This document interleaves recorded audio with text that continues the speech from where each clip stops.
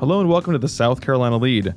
I'm your host, Gavin Jackson, and this episode was recorded on April 26, 2021 from James Island, South Carolina. Just so you know, some of the information in this podcast may have changed by the time you've heard it. This podcast cuts through the noise and gives you South Carolina-specific COVID-19 news and stories. This episode features a look at the legislative calendar for this week. We get an update on just how massive and important the manufacturing industry is for our state and the challenges it faces to stay number one in the Southeast. Former Congressman Joe Cunningham throws his hat in the ring for the 2022 governor's race, and we have the latest on the return of the Johnson & Johnson vaccine. Additionally, we want to hear your stories, we want to hear your voices, so we set up a voicemail box to hear from y'all about your life in these different times. Wild times. Leave us a message, 803-563-7169. You can tell us your name, where you're calling from, and what's going on in your world. Because the hopper has run dry, folks, and we want to hear about what's going on. It's springtime, things are changing, we're all changing. What's happening with you? You know, tell us what you thought about the Oscars, what you think about the races going on right now in the state as we look forward to 2022 and the midterms, what your thoughts are on what's going on in the State House as we approach Sine Die. So much to talk about. Let us know what you're thinking about, 803-563-7169. Now for the latest in South Carolina. Currently, the spread of COVID-19 is ongoing, widespread, and not contained, according to data from the Department of Health and Environmental Control. There have been 8,307 confirmed deaths, and currently there are 479,618 confirmed cases being reported in all 46 counties as of April 26 at 4 p.m. Our current percent positive rate is 4.7%. 490 patients are currently hospitalized with COVID-19. 129 are in intensive care, and 63 are on ventilators.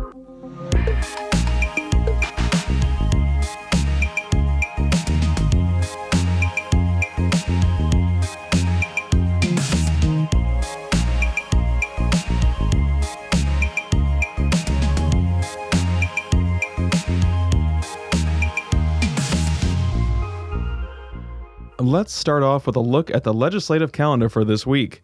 In the Senate, the big focus this week obviously is the floor debate on the roughly $10 billion budget, as Russ McKinney reported in our last pod. But a judiciary subcommittee is taking up the House-approved open carry with training bill, as it's called, on Tuesday morning. There will be another judiciary subcommittee hearing Wednesday for several bills, including one that would void marriages under the age of 18 instead of 16 in the state. There will be another subcommittee hearing on S2, that's a bill that would break up DHEC, and the bill could be before the full Senate Medical Affairs Committee later this week. Over in the House, the calendar has swelled to 19 pages, with debate over execution methods expected this week. A similar Senate bill that would allow death row inmates to choose between death by a firing squad or electrocution was approved by a subcommittee Wednesday. Currently, there are 2 inmates that have already ran out of appeals and yet can't be executed in the state, and a third will likely join them this month. That's because the state cannot obtain the lethal injection drugs to carry out their executions. The AP reports 8 other states use the electric chair, which South Carolina hasn't used since 2008, and 4 states still use firing squads. No one has been executed by the state in nearly 10 years. Next up, former 1st Congressional District Democrat Joe Cunningham told the Post and Courier Sunday evening that he was officially running for governor. As you know, since you lived here during the 2020 Senate race, it's extremely difficult for a Democrat to win statewide, even with $130 million in the bank like Jamie Harrison did, who still lost to Senator Lindsey Graham by 10%. Governor Jim Hodges was the last Democrat elected to the governor's mansion in 1998. And finally, in our politics section, the Census Bureau released apportionment and population counts for states on Monday, sadly before our podcast taped. These are the first numbers to be released from the 2020 census. Now, these are just high-level numbers. The most detailed demographic data used to redraw election maps will be released by August 16th. Apportionment has been going on since the first census back in 1790, back when each member of the U.S. House represented about 34,000 people. Today, each member represents around 700,000 people, according to the U.S. Census Bureau. Since 1940, the method of equal proportions has been used to distribute the 435 seats in the U.S. House of Representatives. 1 seat is given to every state per the Constitution. Then, a formula is used to distribute the remaining 385 seats. The formula calculates values on each state's total population and the number of potential seats each state could receive. Those values are then ranked to determine how many additional seats each state receives. Now, we got our 7th congressional district seat in 2012 following the last census. We lost the 7th congressional district during the 1930 apportionment. Despite our population growth over the past decade, an 8th seat is not expected. And of course, all this data has been delayed due to the pandemic and efforts by the Trump administration to delay the decennial count, which also helps determine how some $1.5 trillion in annual federal spending is sent to states. And real quick, be on the lookout, folks. U.S. Senator Tim Scott on Wednesday evening will deliver his party's response to President Joe Biden's address before a joint session of Congress.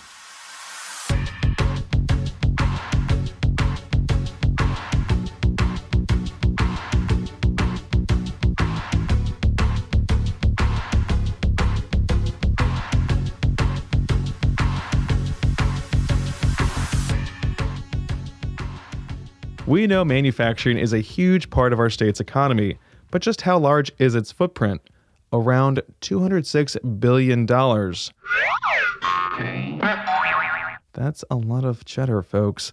Last week, the South Carolina Manufacturers Alliance, in partnership with SC Future Makers, a nonprofit workforce and education organization affiliated with SCMA, and the University of South Carolina Darla-Moore School of Business, released a report examining the role of the industry in the state. USC research economist Dr. Joey Von Nessen prepared the report and participated in a press conference with the governor and others. South Carolina's economic growth has been driven by manufacturing over the past decade, but that certainly does not guarantee by itself that those trends in manufacturing will necessarily continue going forward. We still maintain a strong competitive advantage in South Carolina, but the state has to be very proactive in keeping pace with the evolving trends that we are seeing in the industry and in the broader global marketplace as we move forward to stay on top in the 2020s. Manufacturing has the potential to continue to benefit South Carolinians, and the bottom line is that it has the potential to continue to provide numerous jobs that are high-wage, high-skilled positions for South Carolinians, giving them more opportunities, and that's the real value that manufacturing provides to the state. So what can we observe about manufacturing's contribution to South Carolina's economy? There are several ways that we can see this very clearly. First of all, we can see it by examining simple growth rates. If we look at advanced manufacturing, which we define as the aerospace, the automotive, and the tire sectors, the advanced manufacturing sector, it's been growing consistently at about 3 times the rate of South Carolina overall over the past decade, going back to 2010. About 7.8% on average per year, compared to about 2.5% on average per year for the state of South Carolina. Secondly, we see manufacturing experience more job growth in South Carolina than in any other southeastern state over the past decade. South Carolina had the highest cumulative growth rate for both advanced manufacturing, the subset of manufacturing known as advanced manufacturing, as well as for the manufacturing sector as a whole. So regardless of how we define it, we still see South Carolina ranked as number 1 compared to all other southeastern states. Like Von Nessen said, the state's manufacturing industry is largely anchored by the aerospace, automotive, and tire sectors, along with their extended supply chains. These 3 sectors experienced growth at a collective rate of more than 3 times the state average over the past decade. Bazinga, folks. That's big growth right there. Here's Joey elaborating. We find that manufacturing in South Carolina, the current annual economic impact for the state is approximately $206 billion annually. And this represents about 703,000 jobs,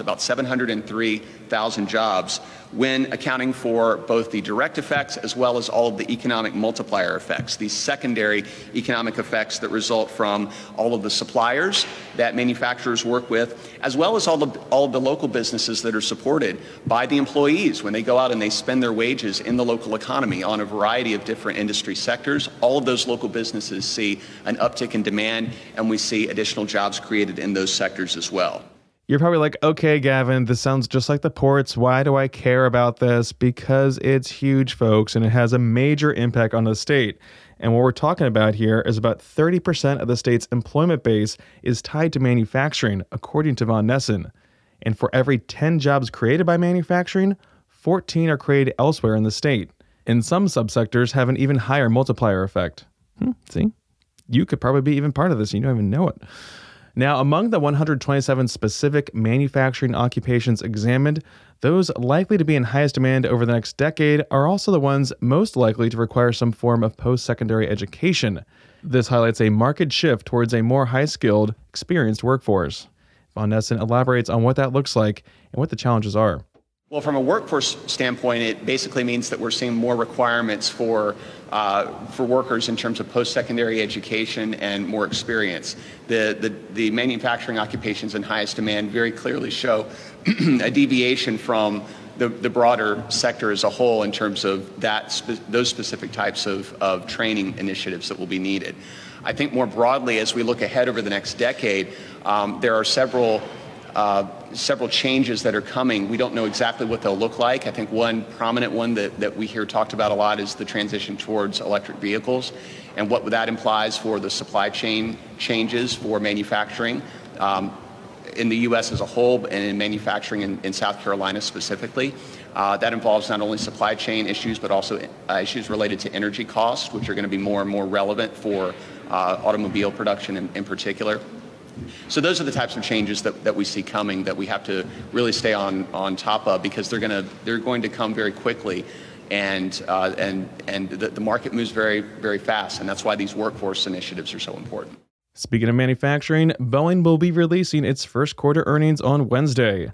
Last week, Boeing's board raised the mandatory retirement age for Dave Calhoun from 65 to 70 as he turns 64, a vote of confidence for the CEO, according to the Seattle Times. This comes after the worst financial year for the aerospace giant ever, when it lost nearly $12 billion and continued to struggle to recover following the nearly 2-year grounding of 737 MAX jets and new issues around the 787 Dreamliner.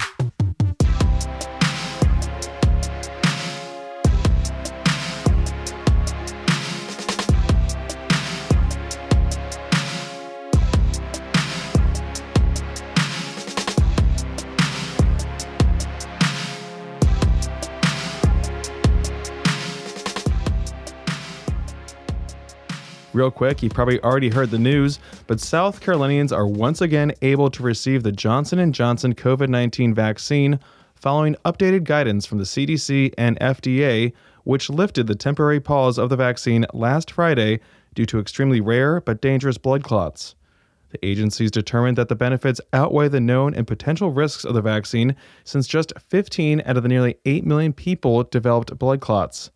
This resulted in 3 deaths, 7 women remain hospitalized, and 5 have been discharged from hospitals. The vaccine label will now feature a warning about the remote chance of clotting. Here is CDC Director Dr. Rochelle Walensky discussing the data. Based on the in-depth analysis, there is likely an association, but the risk is very low. What we are seeing is the overall rate of events was 1.9 cases per million people. In women 18 to 49 years, there was an approximate 7 cases per million. And the risk is even lower in women over the age of 50 at 0.9 cases per million. Over the last week, CDC also conducted a key risk-benefit analysis looking at use of the vaccine both on a population level and at an individual level. In terms of benefits, we found that for every 1 million doses of this vaccine, the J&J vaccine could prevent over 650 hospitalizations and 12 deaths among women aged 18 to 49. And this vaccine could prevent over 4,700 hospitalizations and nearly 600 deaths among women over 50. So again, like many pharmaceuticals out there are some risks and side effects involved. But the CDC and FDA see those remote risks being outweighed by the greater potential to save lives, like you just heard Dr. Walensky describe.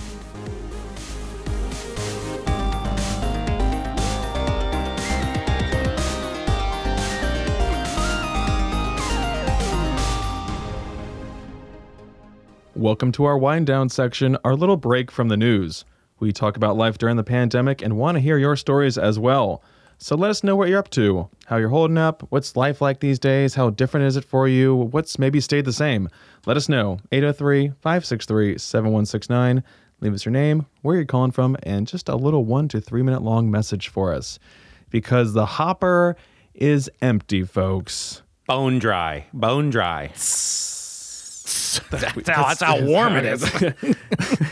It's like we just we lifted up the hood, we took off the cap, and It's just steaming.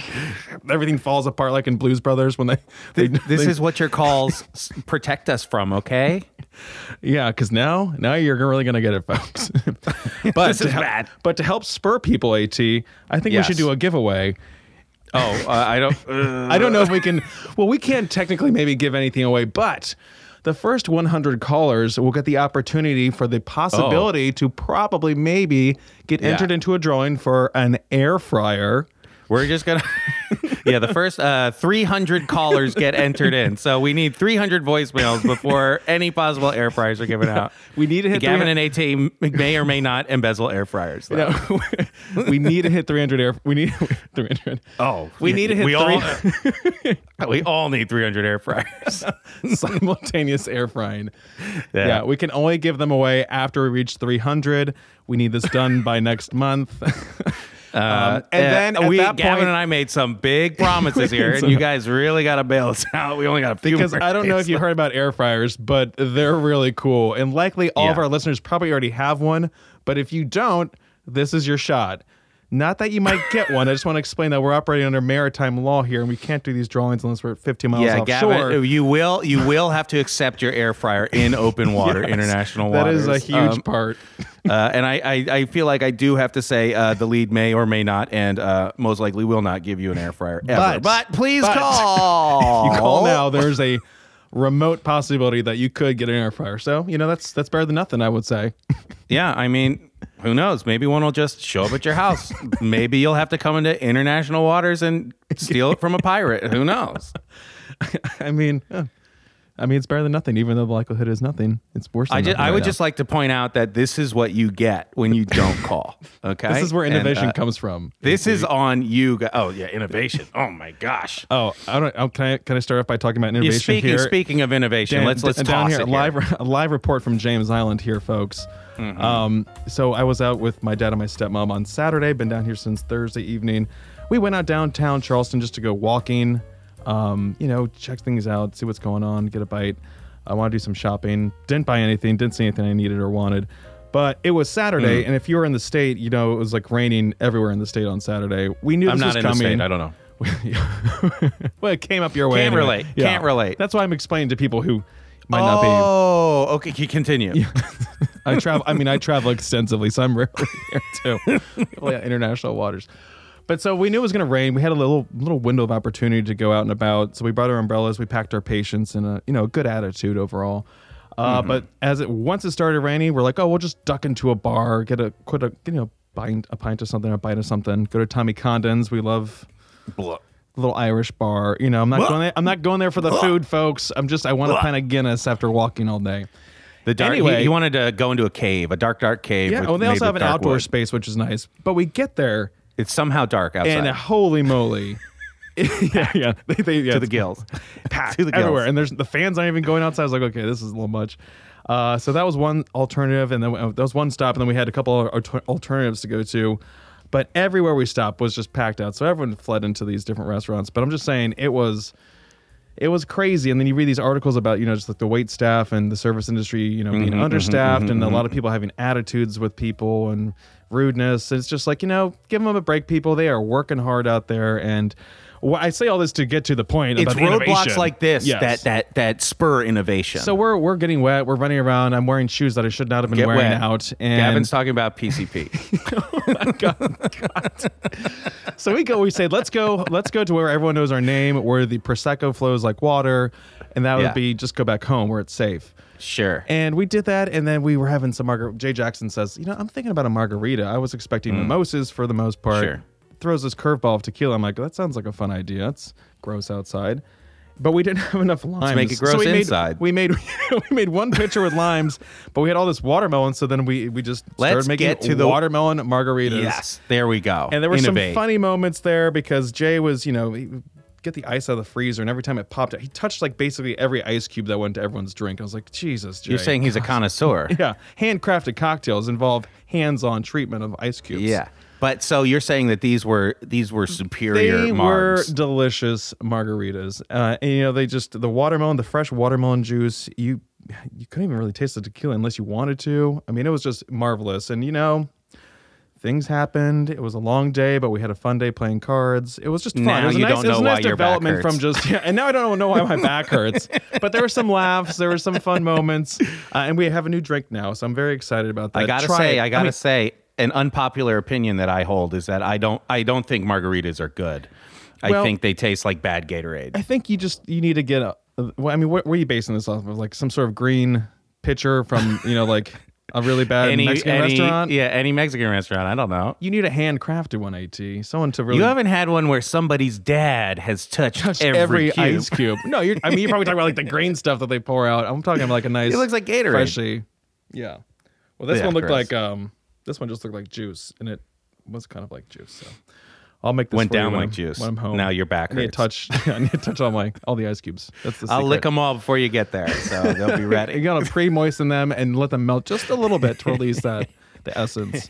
But you are still on a food tour. I'm still on Jersey time, baby. Yeah. Yes. Oh, I'm ripping my body to shreds in a bad way. I know we should have weighed you before you went up there. Yeah, I know. I think I was at 218 to start. We'll see what I hit. Which way max out at this?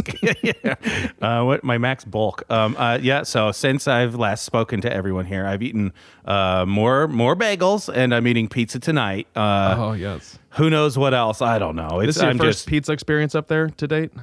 No, I've had pizza already. Okay. And I got my calamari too. So I've hit everything I've wanted to hit. I got dumplings in there, really, really good dumplings. So I'm dying slowly but surely. And what else? Oh, Caitlin and I, we hustled both my father-in-law and brother-in-law in pool, and Caitlin and I really, really, really suck at pool. So it was a devastating blow. It's making you stronger, it sounds like. Oh, yeah. I think I carry all my weight in my arms. So I think that extra arm mass is just slamming pool balls into each other straight into the pool holes. I don't know. Pockets, holes. I don't know. Look at this guy. He's ringing people and he doesn't know how to say pockets. Yeah, last time we played pool, I think was when we played in West Ashley once. So West Ashley, but that was like 4 years ago. Yeah. And you were way better than me. So I don't know where this pool shark abilities came from, but they're there. And be afraid. You're going to show up and you're just got like a pool table at your house now. I'm like, where did this come from? Well, I'm playing pool now. Every other game of pool my whole life was actually all part of an elaborate ruse, a very long con. And last night, for the first time, I said, how about we put some money on it? Oh, yeah. You built up that, I won 10 stacks off my grandfather, my father-in-law. Yeah, 10 stacks. That's a lot like of bones. dozen bagels, right? That's like 5 or 6 bagels, I think. Yeah, I think it's funny with why are pool tables sold with hot tubs? Did you ever see those stores? It's like always like they the come patio together. stuff. Yeah, it's like the luxury goods section. Great minds think alike. Great minds. Tub, yes. I don't have. Say either. Goodbye to the folks, Gavin. Goodbye, folks. There you go. See you later. Yeah. Okay. Well, thanks for listening to the pod, folks. Show us your appreciation by leaving us a review or a voicemail at 803-563-7169. You heard us, folks. The hopper is dry. We are struggling to talk in our wind down section. We need to hear from you. Please help us out, 803-563-7169. And you can stay up to date with the latest news on scetv.org and southcarolinapublicradio.org. And don't forget to support your local newspapers. For the South Carolina Lede, I'm Gavin Jackson. Be well, South Carolina. I don't know what I did to my lower back, but something's happened here. You're so old.